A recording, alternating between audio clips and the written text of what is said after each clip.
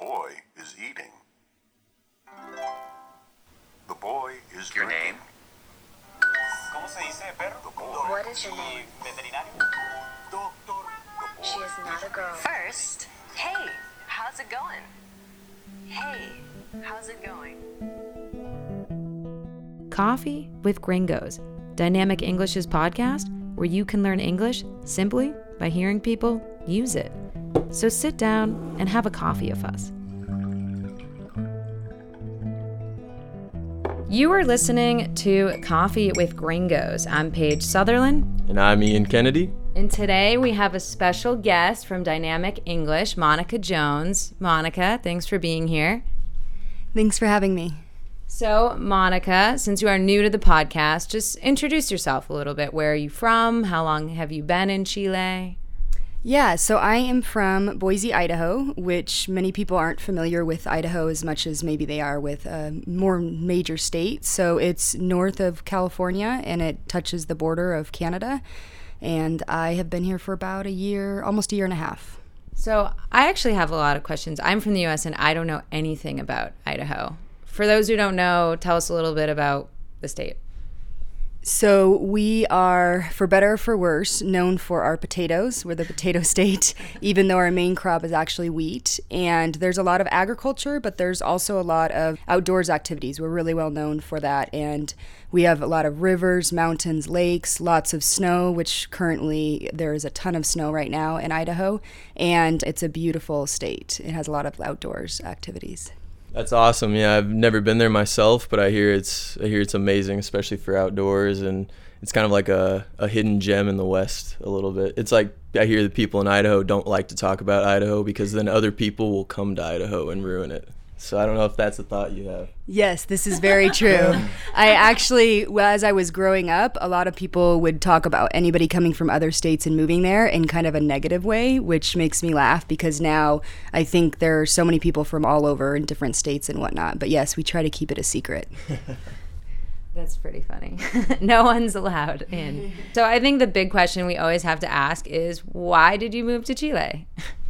Yeah, that's a really good question. I studied Spanish, and then I also studied bilingual education. So I've been teaching Spanish in the United States for a little while, and I had lived in Mexico for a year.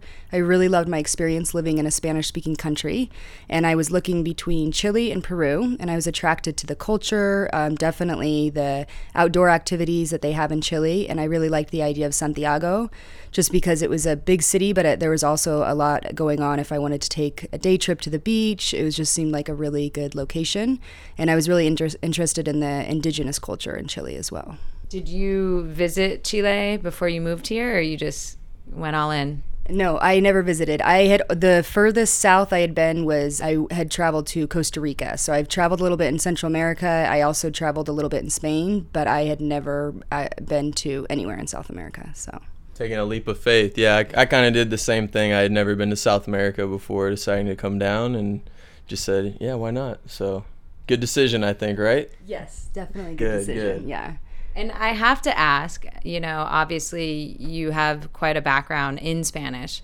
Were you surprised at all by the Spanish here spoken in Chile? Yeah, it definitely took me a while to tweak my ear and get used to it, especially because I had been used to the Mexican accent. I worked with a lot of immigrants from Mexico in the United States as well as living there.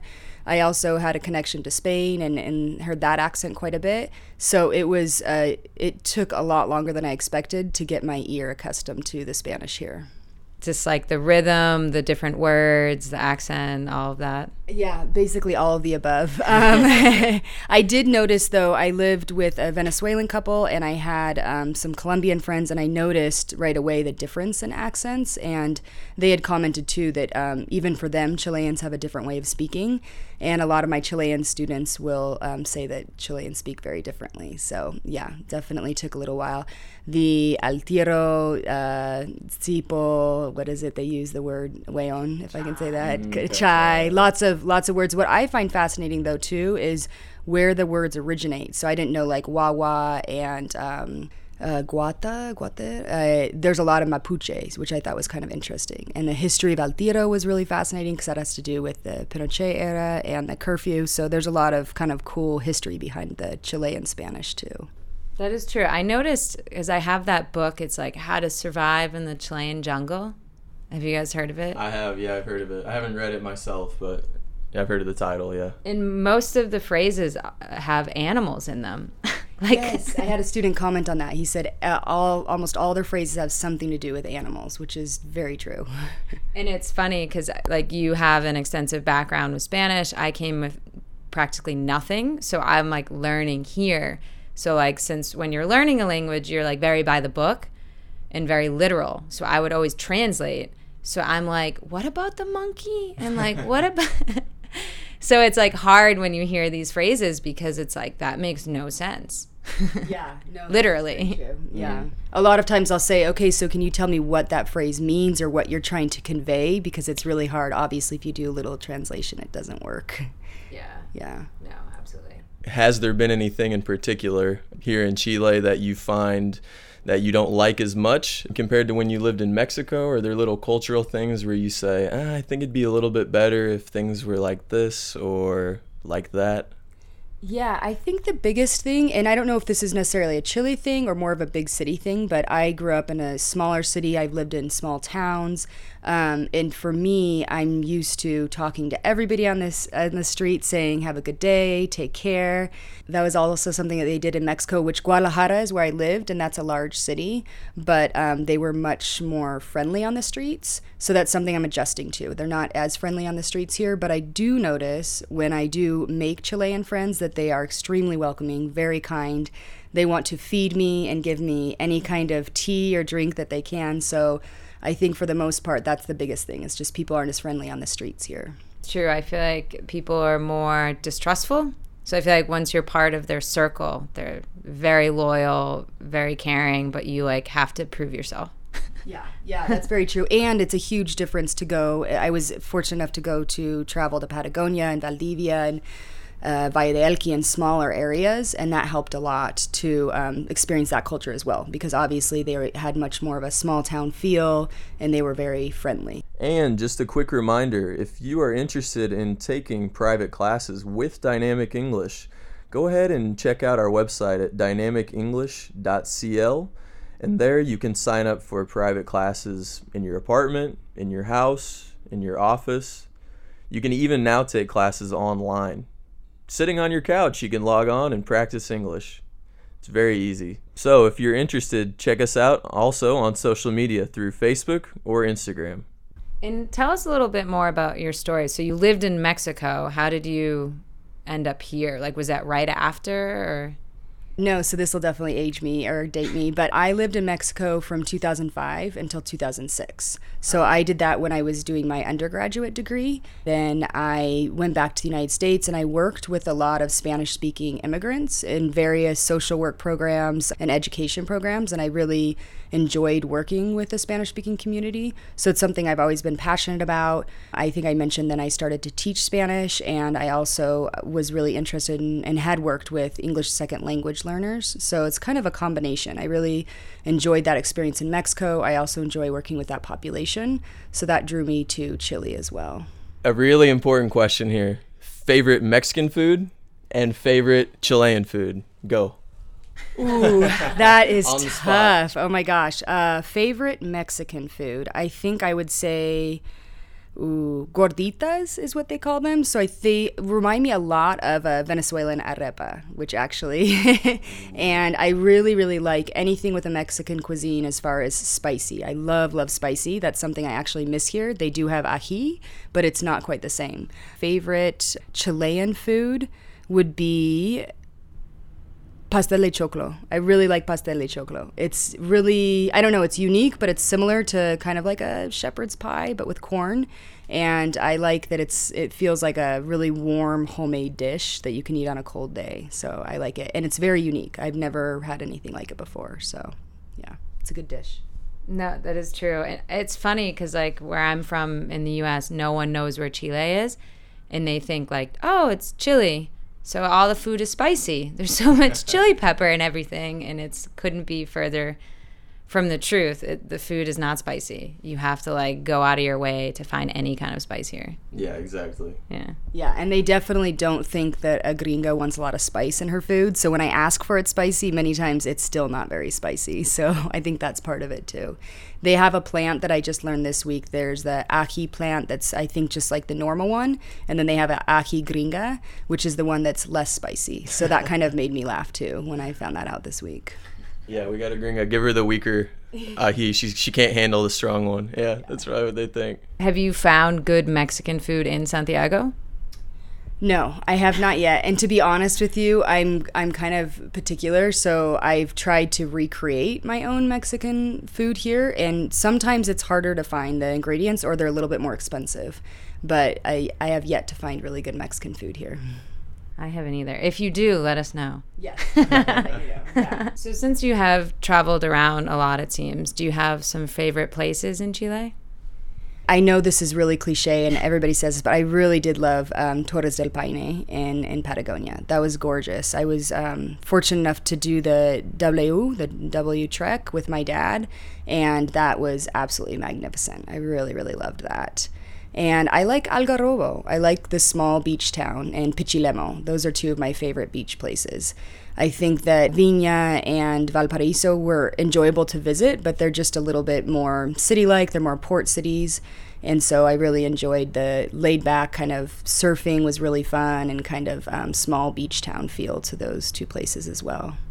I think that's something for me that's always been a big draw to living in Santiago. Like you mentioned, you have access to the mountains, you have access to these beaches, and it's something that separates Chile from a lot of other countries. And so, that's something I enjoy here. I feel like I want to go visit a little beach town. It's pretty easy to do. Hop on the bus, go there for the weekend, right? You can't do that in a lot of countries. And I'm from the Midwest in the U.S., and there it's 10 hours to get to the mountains. It's maybe more to get to the beach. And so something I think people take for granted in general here is that amazing outdoor access. And so I harp about it all the time, and people are kind of like, oh yeah, that is pretty nice. It's something I don't really think about. So I think that was a big draw for me. And so I hear that echoed with a lot of other teachers or people in general that decide to move here. So yeah, you bring up a good point about being able to go to these places that normally you wouldn't go to, this laid back beach town. It's a nice part of the lifestyle. Yeah, the access is amazing, and especially for the size of Santiago, how close we are and how quickly we can get somewhere that's outside of the city. That's just a gorgeous area. So true. I have to ask, so I think we all have our stories, but because of the language barrier, cultural differences, have you been in a pickle anywhere, had any funny, embarrassing moments? Lost in translation or just cultural differences? So one thing that came up is there's like a hippie cologne called patchouli. I have a really good friend who absolutely loves it and can't find it anywhere, or she couldn't find it anywhere. So I was going to small markets, and whenever I was there at a little hippie market, I would ask for patchouli. And so luckily my Spanish is pretty good, so I was able to get that across, but I didn't realize that the pronunciation for patchouli is much different in Spanish, and if I say it a certain way without putting an emphasis on the end of it, it could be a very vulgar word. So I was going around asking for patchouli, which I guess is a derogatory way to say penis, and I didn't realize that. I did it all over Argentina as well, which if you are looking for patchouli, it's really cheap in Argentina, and you have to pronounce it patchouli with a definite accent on the end. So that was my learning experience, and I did not realize that until I had a good male Chilean friend who told me that I definitely need to be careful with that word. You're like, ¿cuánto cuesta? Exactly, yeah. You're like going back in the room there to the left. Yeah, it was rather embarrassing. And I think they were very polite about it, and they realized, okay, she's a foreigner, she has an accent, so that was helpful. But after thinking, I had probably gone to like at least a dozen places and asked that question. So yeah, that was kind of embarrassing. That is hilarious. Yeah, the gringa just walking around asking for dick. Pretty much is how it went. Yeah. That's great. I guess just to end, any plans? Like, do you want to stay in Chile for a couple of years ever? Plans to go home? Yeah, I really enjoy it here. I absolutely love my job. I love my students. I really enjoy Chile and the culture. And there's I have a great group of friends here from all over the world and also from all over South America. So I am hoping to stay. I'm just going to see and kind of feel out how everything goes with a lot of the civil unrest in Chile and whatnot, and see how everything goes in March, and then we'll go from there. I also am hoping to try and get in traveling to Patagonia on the Argentina side and going to El Chaltén, which should be fun because I'm curious what the Patagonia in Chile is like compared to the Patagonia in Argentina. So those are my plans. Well, exciting. I'm jealous. I want to go there. Yeah, me too. We'll tag along, yeah. Yeah, well, Monica, thanks for being here. It was great just to get to know you and hear more about your life. Yeah, thanks for having me.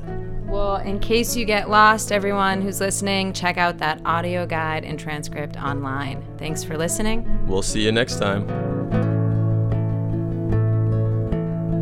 Coffee with Gringos was brought to you by Dynamic English, where you can learn English simply by using it.